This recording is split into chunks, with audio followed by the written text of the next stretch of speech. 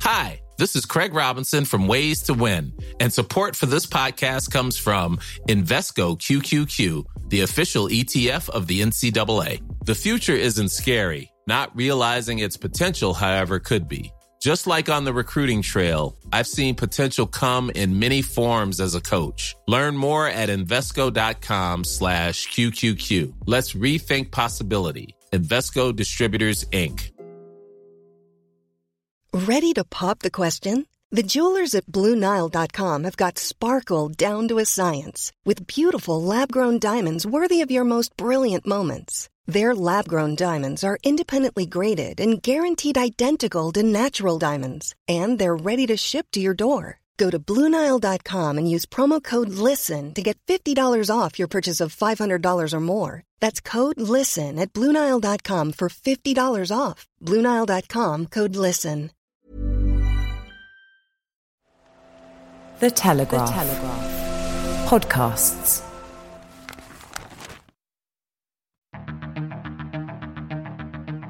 I'm David Knowles, and this is Ukraine, the latest. Today, we discuss the Russian destruction of the ruined theatre in Mariupol. We look at the recent car bomb in Melitopol, and we compare Volodymyr Zelensky's trip to Washington to Winston Churchill's visit to the White House at the height of the Second World War in December 1941. This hideous and barbaric venture of Vladimir Putin must end in failure. Putin's war in Ukraine has destabilized energy markets the world over. Nobody's going to break us. We're strong. We're Ukrainians. Every weekday afternoon, we sit down with leading journalists from the Telegraph's London newsroom and our teams reporting on the ground to bring you the latest news and analysis on the war in Ukraine. It's Friday, the 23rd of December, day 303.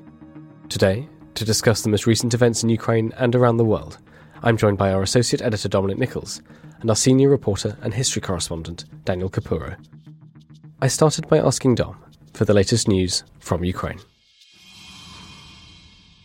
Well, hi, David. Hi, everybody. So there's been a car bomb, by the look of it, in Melitopol. So this is a southern port city, Russian-occupied at the moment, port city of Melitopol. There are reports suggesting that there are two people in the car injured, one possibly lost a limb, and reports suggesting that they might be FSB, so Russian security agents. However, I can't find where that claim has come from, that they're FSB. So Ivan Fedorov, who is the exiled Ukrainian mayor of Melitopol, he's confirmed the explosion on his Telegram channel, but said the identity of the victims was still being, quote, clarified. So I've yet to see anywhere that have said it's FSB. However, this does fit a pattern in that area of Ukraine. There have been a number of attacks by partisans or we don't know who they are. I mean, there's some suggestion it was Ukrainian special forces. Very unlikely. We think these are civilian partisans. So we don't really know. But that has happened in the last 24 hours. I mean, Melitopol is the area where the main bridge, you might remember this a couple of weeks ago, the main bridge was hit by unexplained explosions. And this is one of the bridges across on that land corridor down through to Crimea that we know is absolutely vital to Putin for support of Russian forces in Crimea. So that bridge was hit recently and rendered it virtually impassable, and certainly, by the look of it, impassable to heavy equipment, tanks and artillery and what have you. Elsewhere, in Mariupol, so this is slightly further to the east along the coast, Russian forces have been occupying Mariupol since earlier this year have started to dismantle the theatre, the main theatre there, where reports are suggesting up to 600 were killed in a strike in March. No one knows for sure because they've just not been able to get in there, and Russia are now, well, they put up a load of screens around it quite early on, so the locals that were still there in the city, thought to number some tens of thousands, just couldn't see what was happening there. However, footage that's on social media show hardware diggers and what have you demolishing the last of the walls that are standing, and there's suggestions that this is just eradicating the evidence of war crimes and so on and so forth. But we shall. Well, I don't know if we will see, actually. I mean, it was bombed on March the 16th. and it was being used to house civilians. Anywhere from a dozen to 600 has been named as, or been the kind of numbers that have been discussed around the people that were in there. I'll leave it. I think Dan's going to talk a little bit more about that shortly. Just two more quickies on the news. So, the Russian installed official in the Zaporizhia region, which hosts obviously the nuclear power plant there, he said today that shelling of the nuclear power plant had, quote, almost stopped. He was speaking on Russian state television, and he said that Russian troops would not leave the nuclear plant. It would never return to Ukrainian control. Fine. You can say what he likes.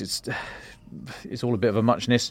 But the fact, so it's good and bad, right? That nobody wants it to be shelled. It's hotly disputed where that fire's coming from. There's no reason for those forces to be there. It's a stupid place to put them unless you are using it as a base. If you're in military ends, which is extremely reckless, bordering on a war crime, I would think, using civilian infrastructure for those means.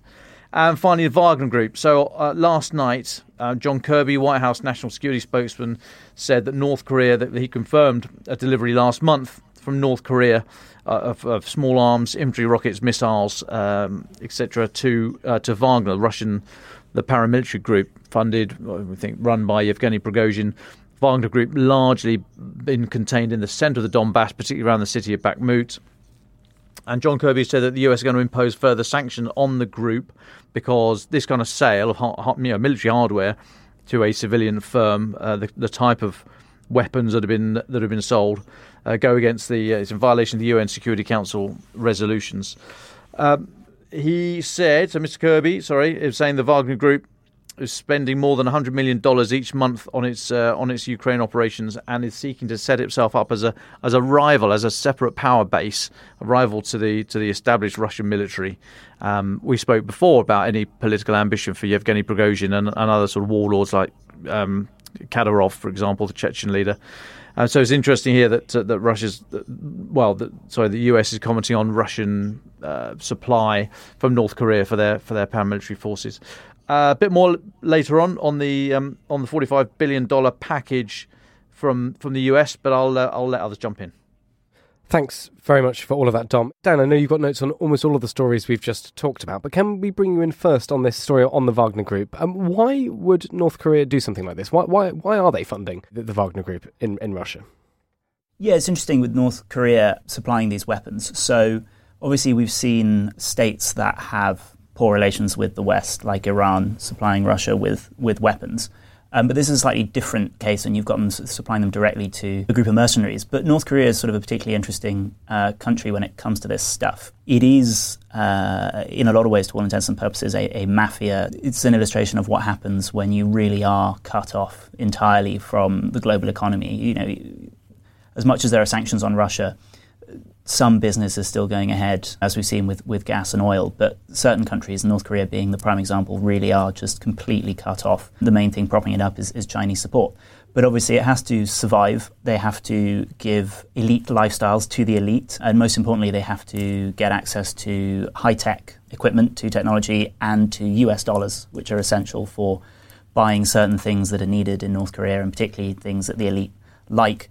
And so what we've seen in North Korea is that it has become this mafia state, and it's believed to be involved in any number of criminal activities effectively sponsored by the state. So, the regular stuff like gun running, drug smuggling, all these kind of things, then to the more obscure. A few years ago, The Telegraph reported on the fact that North Korean diplomats in Africa had been involved in wildlife smuggling and in ivory smuggling. And basically, the North Korean government will do anything it can to get its hands on hard currency to prop up what is a really decrepit economy and to keep its elite happy and sweet. And I think you can see that in the Wagner deal, where it's just a very easy way for them to get hold of foreign currency and hard cash for one of the few things that actually North Korea does have decent supplies of, which is weapons. Thanks, Dan. Dom has given us the news of the destruction of the bombed theatre in Melitopol. What I'd quite like you to do as our history correspondent is put this erasure of war crimes. I mean, this is what we saw earlier in the year, as Dom said, that this bombing of the theatre, and killing of hundreds of civilians. I mean, it's one of the sort of images of the war, isn't it? The word children outside in front of this to deter Russian aviation from bombing it, and actually they went ahead and did it anyway. Now this crime scene is being removed. Can you put that into context for us in Russian military history, looking back to the Red Army as well? Absolutely, yeah. And I think what's going on here, we have this perhaps sort of sanitized understanding of what happens with war crimes and these things that, it's very difficult to cover up when you have killed hundreds of people, thousands of people, and that eventually when the good guys win, these things are uncovered and the evidence is there, and it's very easy to say exactly what happened and who did it and who's responsible and put on trial. And the reality, of course, is always much, much messier, and sort of realpolitik and pragmatism gets in the way. You certainly saw that with Nazi war crimes at the end of the Second World War, that a lot of perpetrators really, but people maybe on the edge of these things who, at least in the early years of the Cold War, were let back into the establishment and society, no questions asked, because it was useful and convenient. Whether or not that will happen with Russia at the end of this war is sort of still to be seen. But I think that in terms of covering up and seeing this demolition of the theatre, this war is very different to ones we've seen previously, where obviously we have satellite imagery. We're all able to see what's happened to the theatre. You can see in satellite images the word Deti, Russian for children, on the front in huge, enormous letters. So the West's able to see what happened, even if we don't know the truth of what's gone on within the building and how many people were really in there. And that will be an enormous undertaking to find out what really happened. But one of the sort of historic examples I think that immediately springs to mind, and one that will be very familiar, I think, certainly to our listeners in Eastern Europe, is the Katyn massacre of the early stages of the Second World War. It's not always particularly well known in the West. Just very, very brief potted history. But after the Nazi-Soviet pact, everyone remembers that the Germans invaded Western Poland. They tend to forget that Eastern Poland was invaded by the Soviet Union. And the intelligentsia and the officer class of the Polish army were rounded up in woods, which are now, I believe, in Belarus. Do correct me if I'm wrong. And were summarily executed. I think that the rough figure is 22,000.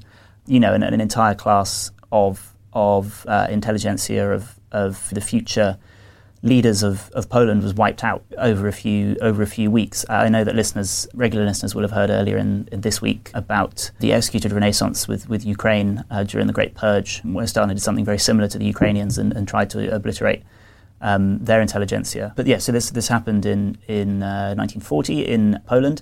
And then what happened afterwards? Well, there wasn't any outside access to what was going on. No one really knew that it had happened apart from Poles who weren't able to get the news out. But then, of course, the front moved.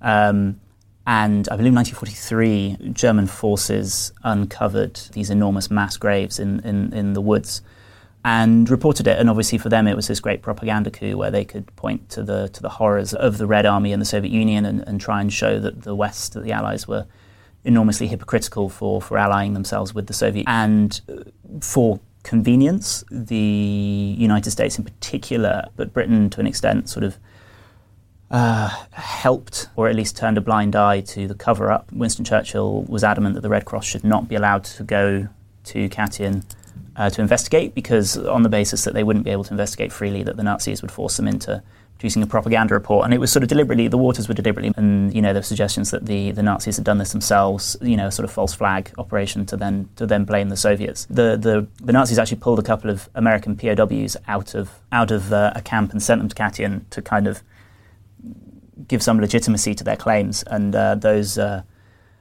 those two prisoners then later secretly managed to get in touch with Washington and tell them that no, actually it was true and they were not under pressure, that it was the case that this was almost certainly done by the Red Army. After the war in the 1950s, there were sort of big repercussions for this in the West for, why they had helped cover it up.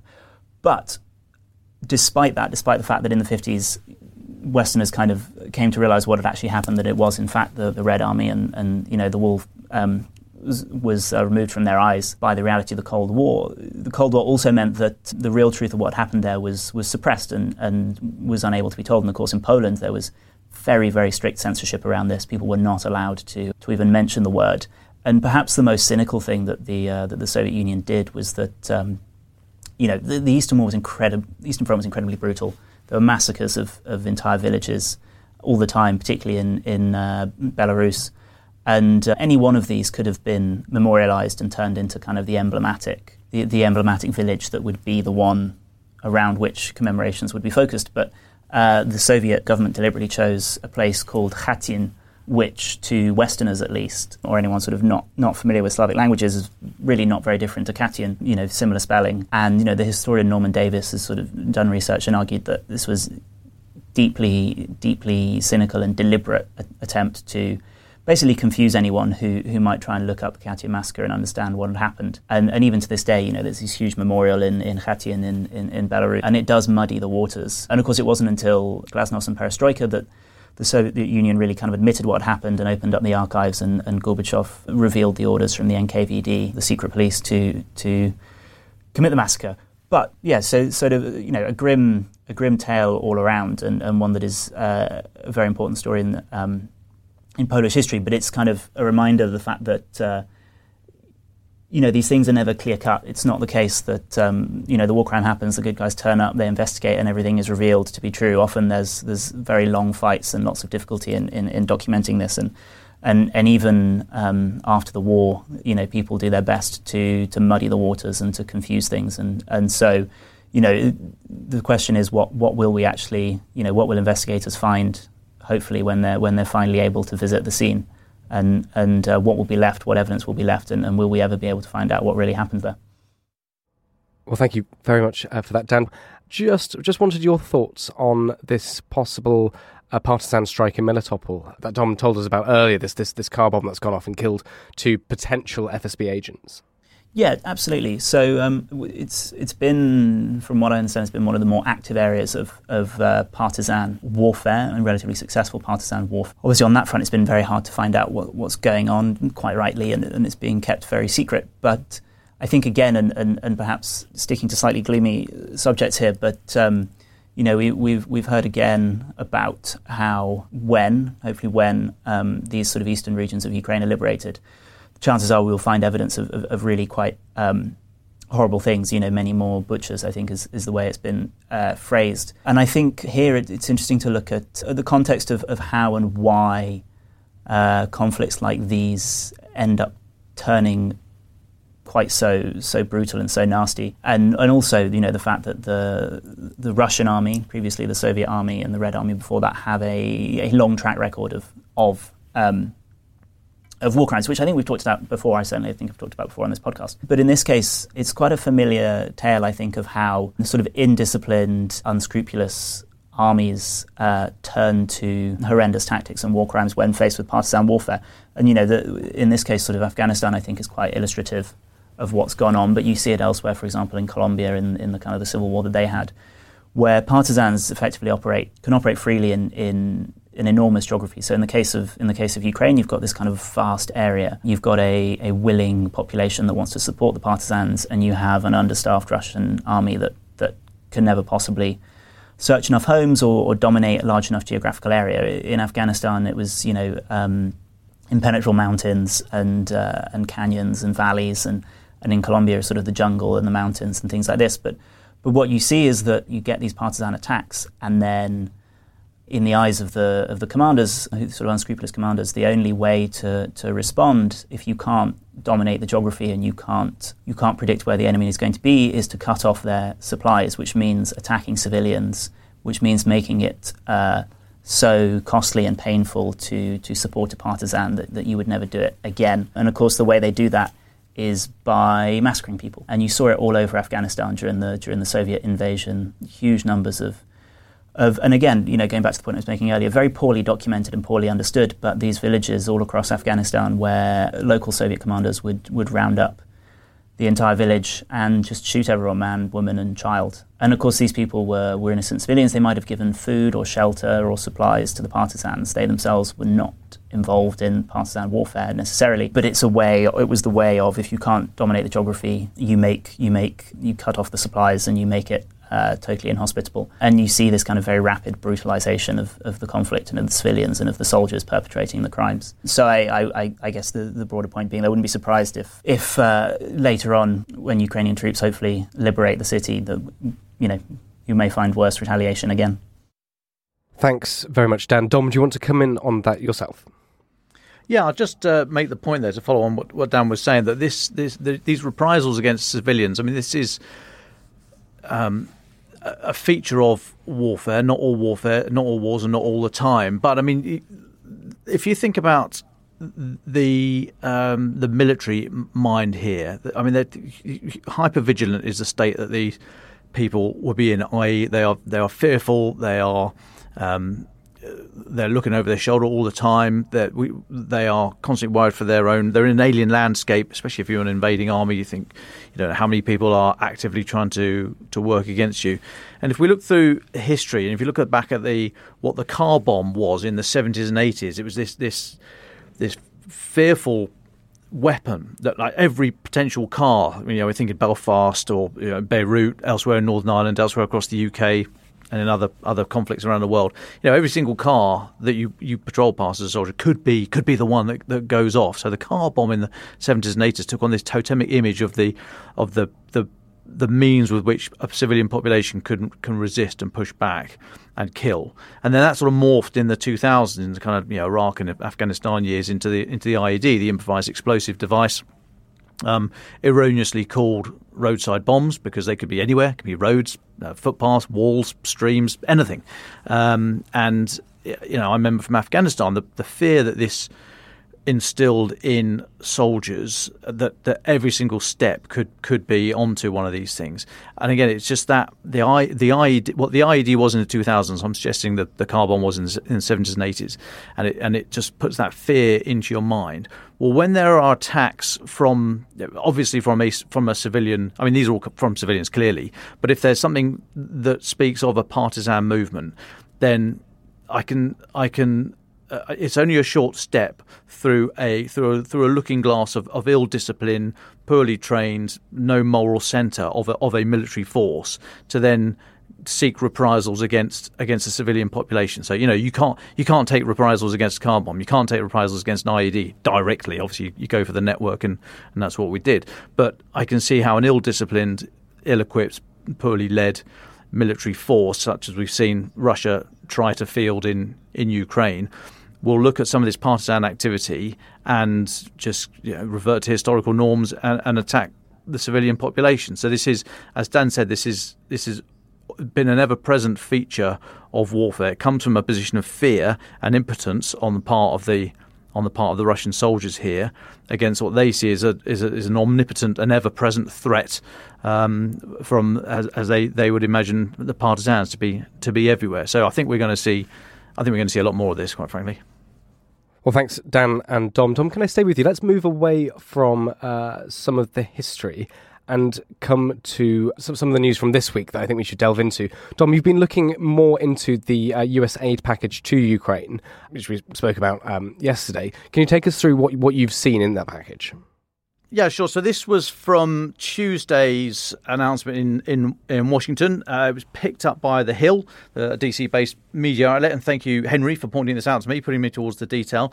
So I mentioned yesterday about the $45 billion package. Let's first of all put that into context.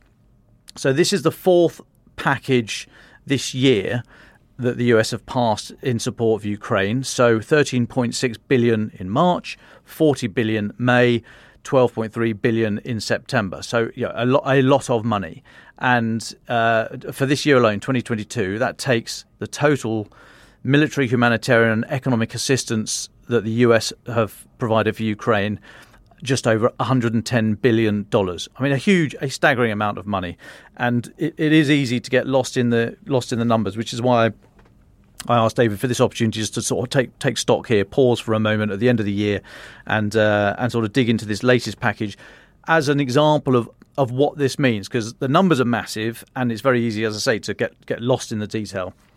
But this $45 billion announced on Tuesday, which included, as we were talking about the Patriot missile system yesterday, but let's have a look at the $45 billion. So I'm going to round up just for round up, round down as appropriate, just for ease of figures. So $12 billion to replenish US weapon stocks that have already been gifted. So that's stuff that was on the shelf that the US just gave straight away to Ukraine, military hardware. So now $12 billion there that goes out to industry, mainly US industry, to replenish the US military. Another $9 billion to go to the Ukraine Security Assistance Initiative, which is the sort of training, equipment and intelligence support to Ukraine.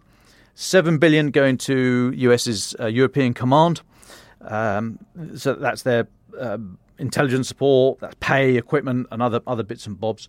300 million. Now this is very interesting. 300 million for advanced nuclear reactors and advanced nuclear fuels to help increase Ukraine's energy security, and a further 126 million to help Ukraine prepare for, I'm quoting here, prepare for and respond to potential nuclear and radiological incidents in Ukraine. So we've been talking about the Zaporizhzhia nuclear power plant, and you've heard Hamish and Gordon speak on here many, many times about the threats there to the nuclear power plants and what could happen if they continue to be attacked. And so, I mean, that's a huge amount of money. There's 426 million there to directly for nuclear security, but also responding to any potential incident. There's also about $2.5 billion for humanitarian needs in Ukraine, just over $13 billion in direct economic support, and $2.5 billion to help resettle Ukrainian refugees into the US. So there's huge numbers. This bill, 4,155 pages of it. It's got to be passed by the House and the Senate and signed off by President Biden. But there's every likelihood, I mean, that is going to happen before the year's end, and that'll lead to those numbers I've said. $110 billion for the year, the fourth package of multi-billion-dollar assistance to Ukraine. So I just wanted to sort of take stock here at the end of the year and try and flesh out what this money is going on, to show you the range of activity that this is. It's not just a military effort. It's not just economic and diplomatic. There's a whole host of stuff going on there. I mean, $2.4 billion to help resettle Ukrainian refugees into the US is staggering. I'll have to dig into that. I'm not quite sure how many people have gone and what that support consists of. I'll be really, really keen to hear from any of our listeners who have experience of this program, who are maybe hosting Ukrainian refugees themselves. Be delighted to speak to you. But no, I think it's a staggering amount of money. I don't use that as a stick to say to other countries, well, you've got to do this and you've got to do that. I mean, now's not necessarily the time for that. I've done that throughout the year as and when appropriate. But I just wanted to mark here what that $45 billion from Tuesday consists of. Of course, in the light of a new mix in the House next year with Republicans in the majority and these comments about blank checks. And interestingly, Zelensky addressed that directly yesterday on Wednesday with his joint statement, or saying to the joint houses, saying about how responsible Ukraine is going to be with the money. I think trying to address some of those concerns that have been voiced, and legitimately so. I mean, we need to look at this, and they're going to come to the fore, I think, in the new year with the Republicans in the House. But that's it for now. Just wanted to take a little moment there, and there'll be more to come.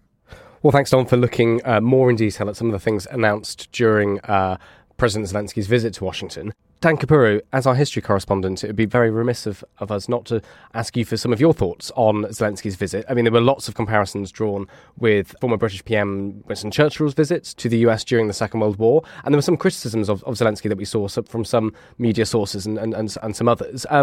You've been looking at Churchill's visit. What comparisons and what differences have you found?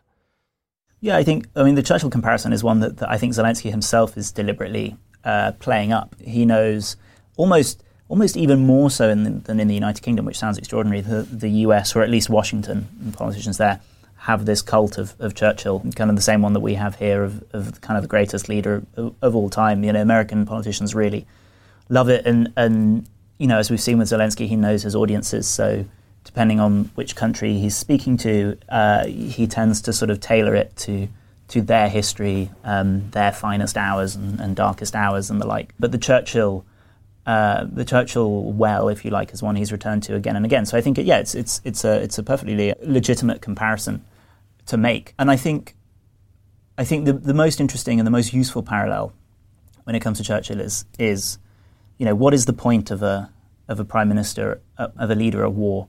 And I think, Zelensky's success, some people have criticised him for it, I think completely wrongly. His success has been to be, the chief media officer, if you like, of Ukraine, or the chief propagandist, or however you want to see it. But he's understood that his role, both within Ukraine and outside of Ukraine, has been to be a symbol, basically, to be defiant, to say, early on in the war, I'm not leaving Kiev, I don't need a lift, I need ammunition, I think was the famous line. Being defiant and kind of channeling the Ukrainian public, and being that kind of proving that you can stay. If the president of Ukraine had fled in those early days of the war, it would have been catastrophic for morale. If he'd followed the advice that he was getting. And likewise, Churchill, some of his most important impact on the war was the speeches he made, the impact he had on morale. And again, the decisions he made early on in the war not to negotiate, not to take the easy option and surrender. Even sort of Churchill's harshest critics. There's a famous essay by Christopher Hitchens from a couple of decades ago where he really, he sort of delved into all the revisionist history that looked at the ways in which Churchill had been exaggerated. And the one thing that he really couldn't fault him on, and said, I've looked at it again and again and I can't make it look any different, is that, darkest hour when he chose not to take the easy option, and he did choose to stand up and stand up to the Nazis and keep Britain in the war, rather than seek even a temporary peace. So I think those parallels are worthwhile. And again, the importance of travelling around and being seen. I think we've discussed it this week, and you've seen it in much of the media, the kind of the amazing logistics and dangers as well of Zelensky travelling out of Ukraine and going to the US, being escorted by American fighter jets and the like. Churchill was travelling all through the war, constantly, lots and lots of trips throughout the full length of it. And even early on, he was flying to Paris when it was on the brink of capitulation, and then when the French government had withdrawn from Paris, but before it had officially surrendered, he was still flying to France, flying across the Channel. Later on in the war, he travelled to North America, both by ship and by plane. The Telegraph published about a decade ago some previously unseen photographs, including one of Winston Churchill at the controls of his passenger plane, smoking a cigar with his sunglasses. And the Germans knew that this travel was happening and would have been trying their hardest, would have been absolutely delighted if they'd managed to shoot him down or sink one of his ships. And still he did it, and still he understood the importance of going to Quebec, of going to the front lines to North Africa. Even after D-Day, he sailed aboard a destroyer and apparently was delighted when it actually opened fire on some German positions. So he was getting fairly close to the action, maybe recklessly so. And you can see with Zelensky, even in this day and age, it's much easier for world leaders to communicate without leaving, and we've seen that with the fact that even though Zelensky, this is his first trip outside of Ukraine, he still managed to be interviewed by David Letterman for Netflix, and he still managed to deliver speeches to the UN, all this stuff from home. But the power of an in-person speech and seeing the man in person, turning up in Congress, receiving a standing ovation, delivering a flag from the front line, that kind of stuff matters. That making those Western allies feel like they're part of the battle, part of the defiance against a dictator, I think is really important. And you saw it as Churchill. One of the most important things he did was manage the relationship with the United States, both before and after the US joined the war. Yes, and you mentioned the criticism. We've seen a pair of Republicans who refused to take part in standing ovations, and one who even though he was in Washington, didn't go to the speech. And I think maybe more of the criticism has been from the public, from outside of Washington. How genuine all of it is, we can't say. But yeah, they focus on the fact that, even though he's a visiting dignitary, he was wearing his kind of traditional cargo trousers and combat sweater, and there's some kind of odd criticism of whether that was appropriate or not. But of course, this is a wartime leader. He doesn't strut around Ukraine in a suit. He wears those clothes when he's in Ukraine. And again, to reach back for the Churchill comparison, one that Zelensky clearly wants us to make, he became very famous for wearing a jumpsuit. At the time, they were known as siren suits. So it was a sort of, necessity is the mother of all invention. People who were getting up in the night from air raid warnings in their pajamas and the like, all a bit embarrassing. And then you're in the air shelter in your skimpies, for want of a better word. So someone invented this onesie that was sort of vaguely formal, had a sort of a belt on it and pockets and looked vaguely suit-like, and Churchill absolutely loved his. And, the message of it was twofold. One, that he was in it with the rest, with everyone else. He had to get up in the middle of the night and go to an air raid shelter. He wasn't somehow above the difficulties of the war. But also, it kind of gave him this action man image, and he loved it so much that he had a pinstriped siren suit. So, actually, the way you look and the way you dress is as important a part of your propaganda effort, if you want to call it that, as what you say. Thank you very much, Dan, for that, for giving us some of the comparisons and some of the differences between Zelensky and Churchill, a comparison that many people have made. So I thought it would be quite good just to sort of get into it a little bit. So thank you, Dan. Dom, do you want to come in just very quickly? We've talked just in this last conversation about what happens when leaders get a bit too far forward. And it's something that, as Dan has elucidated, Churchill was very famous for doing and had to be held back on a few occasions. But also we've seen Zelensky go to the front, go to Bakhmut just a few days ago. And you had some thoughts on that. Would you take us through them? Yeah, it's fascinating. Where does a leader, where does a commander put themselves on the battlefield in situations like this? There's the obvious balance between the morale-boosting kudos to go forward and meet the men and women who are fighting for what you're espousing back home, and against the obvious threat of how valuable are you? I mean, everyone. Well, second in command is always one bullet away from command, we used to say. But even so, it'd be a huge loss for your senior leaders, military, civilian, politicians, civic leaders, etc., etc. If they are lost. So it's always a balance. It's always fascinating to see what commanders, where commanders place themselves, how they feel about it. We won't really know until after the event, and even then, we probably won't hear, but it'll be years later for the historians among us, the sort of Capuros and their skimpsies, to let us know where Zelensky was all the time and what have you. But I mean, it is a fascinating subject. I just remember from my experience there. I won't mention any names, but there was a very senior unit commander in British Special Forces who would go out to visit troops in Iraq.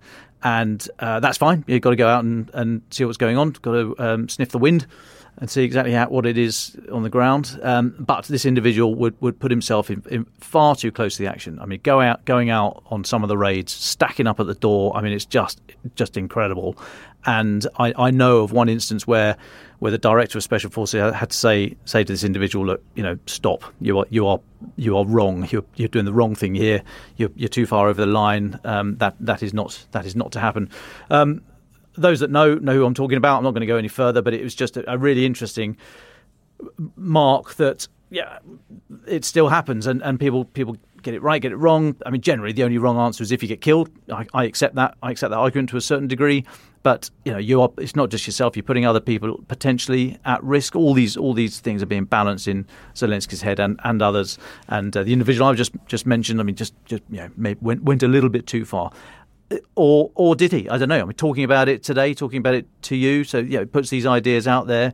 That the legacy of that episode lives on. So, was it the right or wrong thing to do? Debate. Can't really see that coming up on any A-level subject, but it's an interesting idea about where people put themselves. But as I say, I know from personal experience of a director who actually had to say, "Look, chum, you got to stop all this." Thanks, Tom. Just one more question from me to both of you before we wrap up. We're at the final broadcast before Christmas, and we'll have a few more obviously next week before the end of the year. Dom, we're not going to hear from you for the next 2 weeks, so I was wondering if you just give us briefly your sort of, we've been covering this invasion now since the beginning. We'll carry on until the end. Where do you think we are right now? We've talked about American aid, we've talked about the Ukrainian army, and we've talked about what might happen next year. Would you just give us your potted thoughts on the stage of the war that you think we might be? Well, I mean, first and foremost, if 9 months ago, you had said that we would be here debating how the war's going to go in 2023 and whether or not there will be a further Ukrainian offensive over the winter, I mean, we would have thought you were mad. The fact that the Ukrainian Air Force is still flying, the fact that the Russia's Black Sea Fleet is largely confined to port, the fact that the flagship, the Moskva, is at the bottom of the Black Sea. I mean, these are just staggering events to comprehend. So, I mean, I hope that we've all got it out of our systems by now to think, oh wow, these plucky Ukrainians, they can actually put up a fight. I mean, that boat sailed a long time ago. I hope for all of us, for most of us. So I think what's going to happen now is we look through the winter. So what's happening? Ukraine is training professionally, but in very small numbers. I.e., training. There's a large effort here in the UK of a cast of I think a dozen countries now supplying instructors to train Ukraine infanteers, as in civilians, giving them basic infantry training. There's a lot of training across Europe in the technical aspects, in the the heavy weapons, the artillery, as Patriot will come up on that, HIMARS, etc., not only in how to fight these things, but how to maintain them and keep them going, which is just as important. As much as I hate to talk about logistics in that way, but it is very important. So all this stuff is going on. On the other side, Russia has largely used up its precision-guided munitions. It is out of ideas. It's never had a moral centre upon which it can draw to encourage people to go and fight. It's having to mobilise people. It's looking like there might be another round of mobilisation in the new year, or at the very least an extension to the conscript terms of service. So on the one hand, you can see it just calcifying, and this line that hasn't moved really since that lightning advance around Kharkiv in September. That's not moved much in the north. The south, again, since the withdrawal from Kharkiv, not a huge amount of movement there. And there's just been this grinding, relentless, horrific fight in the centre around Bakhmut, which is incredibly violent. So in all likelihood, it's going to calcify. The lines will calcify, and the longer that lasts, the more there will be pressure, I would imagine, internationally for some sort of accommodation, some negotiation, which Ukraine said just ain't happening. But I think those calls will continue if the lines don't move. Now there could be another lightning breakthrough from Ukraine, and I think that is looking most likely in the around the Zaporizhia area. If they were able to push down towards Melitopol on the south coast and then split off those forces that are in Crimea and in Kherson Oblast, that's just north of Crimea, split them away from the forces to the east, so sever that land corridor, then I think that could be absolutely pivotal, because that land corridor, we think, is what this whole fight is all about. So that could be very, very important. The chances of Russia doing something significant is unlikely, i.e. pushing down through Belarus, very unlikely. The ground really doesn't lend itself there. They tried it once, didn't work last time. So I don't think that Kyiv is going to come under significant threat from the ground again. They've just not been able to manage that. They've not got their act together on the combined arms way of fighting wars, having all the different parts of the military orchestra working together. So I can't see any ideas or any potential great breakthrough from Russia. I think the ball very much is in Ukraine's court right now. Whether or not they can get the numbers of trained people and keep going economically is the issue there. And for Russia, it's literally when they run out of stuff. I mean, there's talk of them having to use.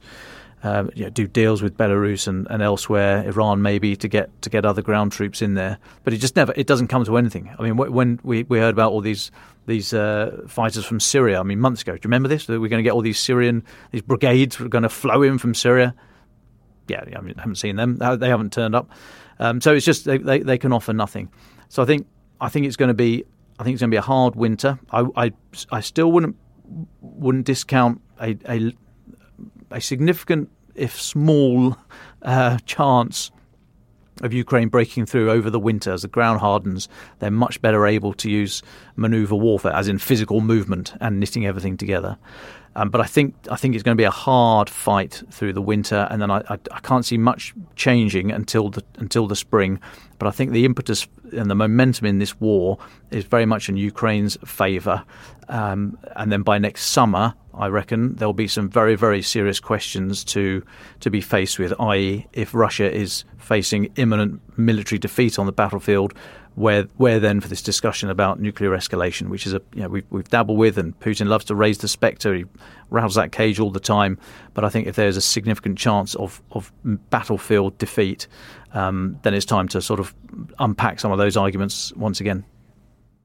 I just want to follow up very quickly on something that Dom said about, who would have thought we'd be where we were. I kind of want to return actually to sort of a thought from very, very early on in the invasion, which was kind of this shocked reaction in Europe of,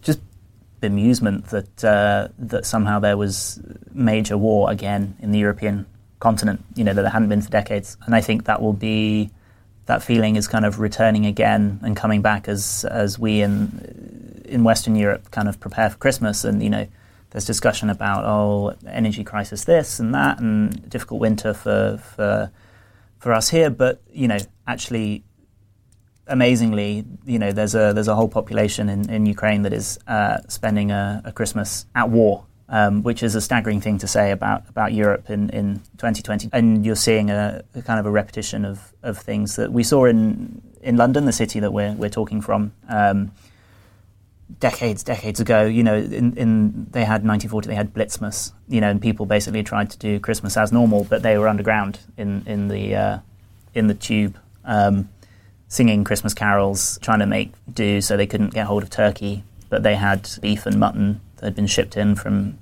Australia and New Zealand and Canada, and really trying to make do. The royal family did their Christmas card picture, so we've seen the Christmas card picture this year, and it's sort of taken in the summer, which is a bit odd, but in 1940 the royal family took theirs in front of the bit of Buckingham Palace that had been bombed, so there was this sort of effort to make it normal. But yeah, it's kind of, I think it's a moment again to just think about how insane it is that one man really has pushed the continent back decades really to something that I don't think most people thought they would see in their lifetimes, at least not in Europe.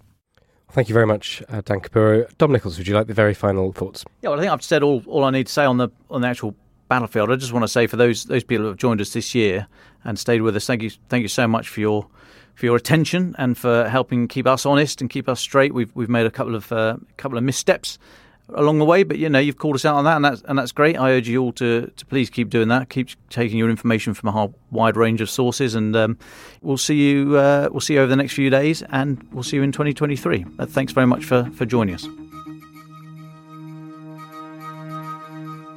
Ahead of Christmas, my colleague Claire Hubble spoke to representatives from Lumos, a charity providing support to children displaced by the Russian invasion of Ukraine. She spoke to Ukraine Country Director Galina Bulat and Head of Marketing and Communications, Freya Polite. Claire started by asking Galina what Lumos are providing for children in Ukraine. Just a note, there's quite a lot of noise in the background of Galina's audio during this interview, but we hope you find it fruitful nonetheless. As one of the consequences of the crisis, in the first weeks of the war, it was issued a resolution of the Ukrainian government that all children from residential institutions who have parents have to be returned to their families. And for example, in the region we are working with, in Zhytomyr, there were 1,300 children who returned to families. Most of them are very poor families, because poverty in Ukraine is one of the main drivers of institutionalization of children. So most of those families faced lack of food as a basic need and an urgent need. So therefore, the aid or humanitarian aid we are providing consists of primarily from food. But also, as you mentioned, clothes, especially for children in these collective centers for IDPs, and educational materials, again for the same purpose, to have at least some items to continue to learn, to continue education in different conditions, because since February until May, it was only exclusively distance learning. So many of children haven't been prepared for such type of education. And depending from one case to another one, we, for example, if there are babies in a family, We bought and provided special meal for young children and many other such things, hygiene items, diapers, and so on. And when you speak to the children that Lumos aids, what is their understanding of what's going on in regards to the invasion? First of all, we are not speaking directly with the children very often, only in special context, in special situations, because there are very rigorous safeguarding rules we have to follow. But when we have such an opportunity, I should say that children remain children in any context. They are happy when they receive gifts. They are saying that these educational materials, for example, are gifts for them. So they are happy. Also, they are happy to know that they will have what to eat for dinner or for supper and so on.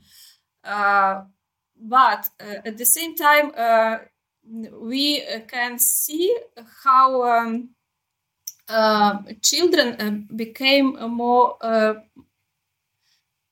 mature or more adult in their behavior, in what they are saying, because they started to speak using phrases or content which is more familiar for adults, not for children. And this is because of the context, because what is happening in their lives. So it is sad, actually, to see this, because, as I mentioned, children should remain children in any situation. But unfortunately, this crisis has a huge impact on their well-being, psychological situation. That is why the government decided that provision of psychosocial support is one of the priorities. And apart from Lumos, there are many other organizations, international and local organizations, who provide the same support. Thank you. As you say, these are really unthinkable conditions for children to grow up in. I wonder, have there been any moments that sort of spring to mind for you that have provided lightness and an opportunity for children to, as you say, be children? We are now in the process of organizing a Christmas party for a group of children. It will take place next Monday. We decided to bring together a group of children with disabilities, children from foster families, and children from IDPs families. They will come with their parents or cares, and there is a hope that this Christmas party will bring a little bit more joy, happiness, and light in their life, because just to imagine that for months some children are spending their time and their lives in collective centers or in shelters without light, without water, qualitative food, and so on. So this is a moment we are thinking about now, to just for this purpose, to bring a little bit more light in their life. We will we invited 4 professional actors from the local theater. They will organize some activities,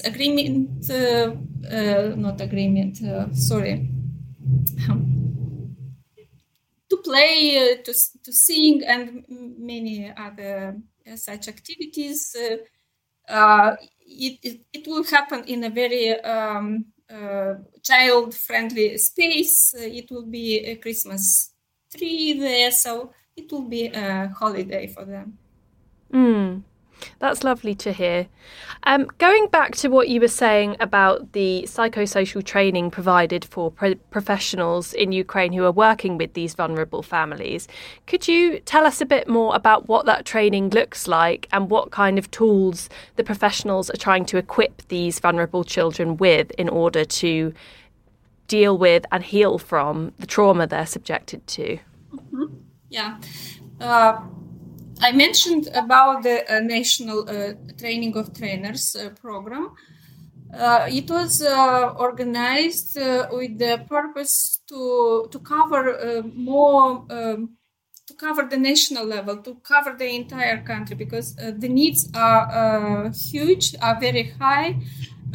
Many of professionals in the systems left Ukraine, evacuated in the first weeks and months to save their families, and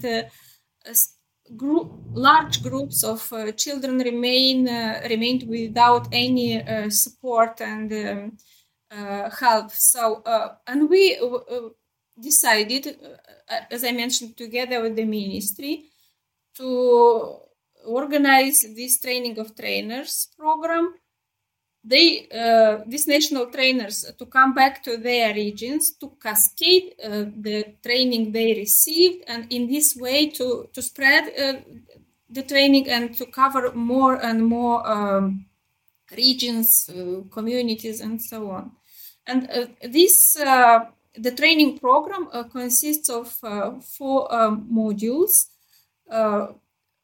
One would be how to learn psychologists and social workers and professionals from the child affairs services, how to communicate with children about the crisis, how to teach them to overcome trauma, how to become more resilient in terms of psychological status and emotions, how to deal with loss, because many children lost parents or grandparents or friends or relatives. And another module was to how to work with parents, to teach parents how to communicate with their children or with the children from neighbor families, from relative families.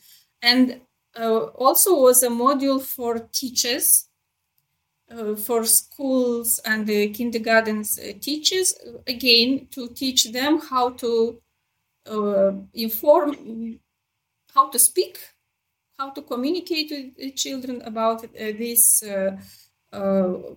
awful things around them. So we considered all the groups who are involved in these processes around children themselves, but also professionals around the children to be prepared to support children. These professionals use different techniques: art therapy, melotherapy, play therapy, and other such methods to work with the children. However, in all these processes, the main problem is the lack of professionals. I mentioned about the fact that many of them fled Ukraine, are abroad somewhere, and this gap is very has very significant consequences on children's situation, because there are no psychologists to deal with this. Yes, there are hotlines children can call somebody, but no this consistent support and ongoing support. And there are officials from the Ministry of Social Policy, from the Ministry of Education, who are saying that probably even the war will end soon. There will be a big need or a huge need on psychosocial support for children for many years ahead because of the trauma they are suffering now. I can imagine. Obviously, we speak to various people all the time, both in Ukraine, but also from neighbouring countries, people who've left Ukraine, so sort of reflecting the different issues. One lady, so Elena, was heavily pregnant when she left Ukraine from Moldova earlier this year with her 4 daughters. Her husband, Vasily, stayed behind to look after Elena's mother. And shortly after crossing the border, Elena gave birth to a little boy, Bogdan. They could carry little with them and had nothing for the new baby at all. But so in this situation, Lumos supported the family, providing clothes and a pram for baby Bogdan. And Bogdan has since been able to meet his father in person, and the family are starting a new life together, far away from their original home. So, that was a sort of positive ending, but obviously from a very sad situation. We then could mention a woman, Ivana, who was a grandmother, and she left Kharkiv for Zhytomyr with her 3 granddaughters, aged just 15, 10 and 5. The girls' parents had to stay behind to work. At the beginning of the war, the family slept in the school's bomb shelter as their house was bombed.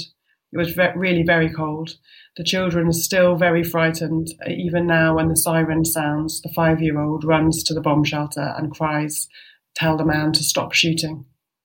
The family had planned to go home, but when infrastructure began to be destroyed, they had to change their plans.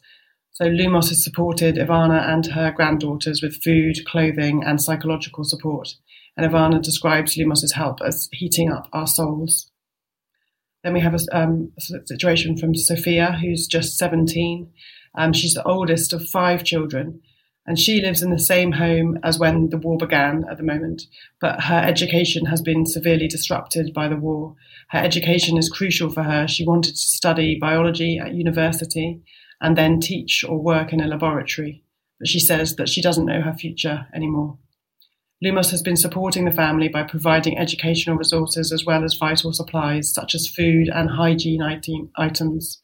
Money is very tight, and Sophia's dad lost his job when the war began, and her mother Vera earns a low salary. Vera says, "Because of Lumos' support, we can now survive." And then we have Alina, who is a mother of 2 young daughters, and they have moved 4 times since the start of the war, fleeing bombing and explosions. Before the war, Alina was a nurse, but now she is unable to work as there is no one to stay at home with her children. They depend on help from organisations like Lumos to survive, particularly because they live in a more rural area. The children are studying online, but sometimes it can take all day as the electricity keeps dropping out.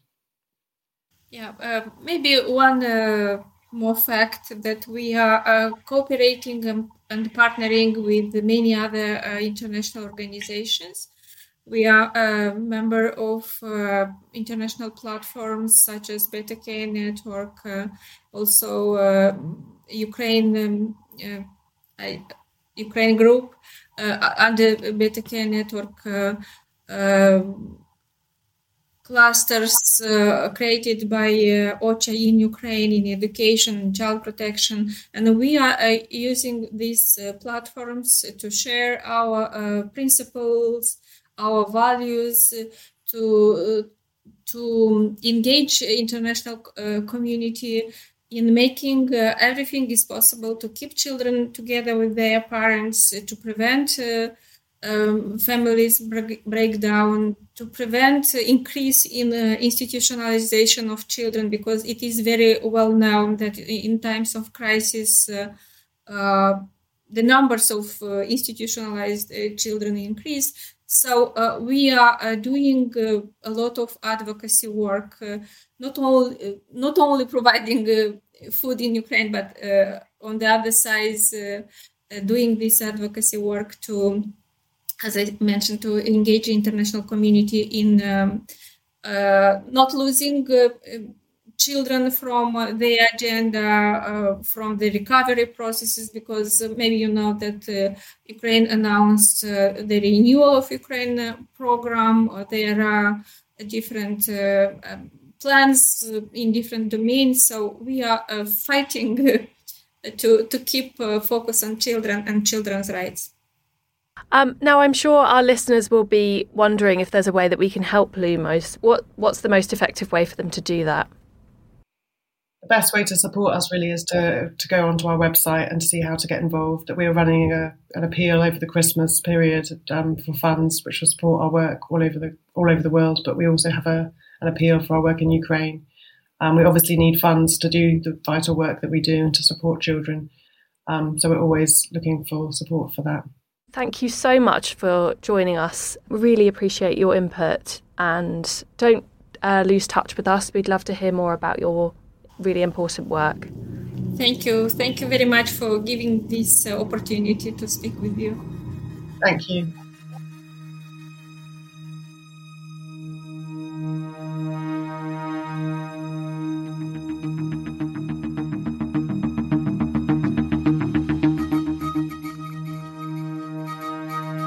Ukraine the Latest is an original podcast from The Telegraph. To stay on top of all of our Ukraine news, analysis and dispatches from the ground, subscribe to The Telegraph. You can get your first 30 days completely free at telegraph.co.uk/audio. And sign up to Dispatches, our Ukraine newsletter, which brings stories from our award-winning foreign correspondents straight to your inbox. If you enjoyed this podcast, please consider following Ukraine the Latest on your preferred podcast app. And if you have a moment, leave a review, as it helps others find the show. You can also get in touch directly to ask questions or give comments by emailing podcasts@telegraph.co.uk. We do read every message, and we are especially interested to hear where you are listening from around the world. Ukraine the Latest is produced by Louisa Wells and Giles Gear, and today on Twitter, Claire Hubble.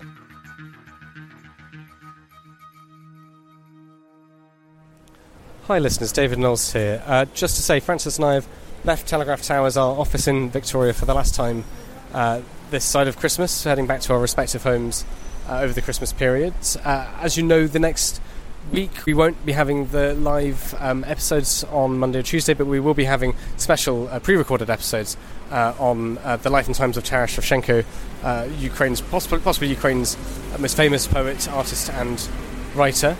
And we just wanted to say thank you for listening over the past year. It's been a year that I don't think any of us expected, but we hope we've done our absolute best, we think, in terms of bringing you the news, bringing you the best analysis we can.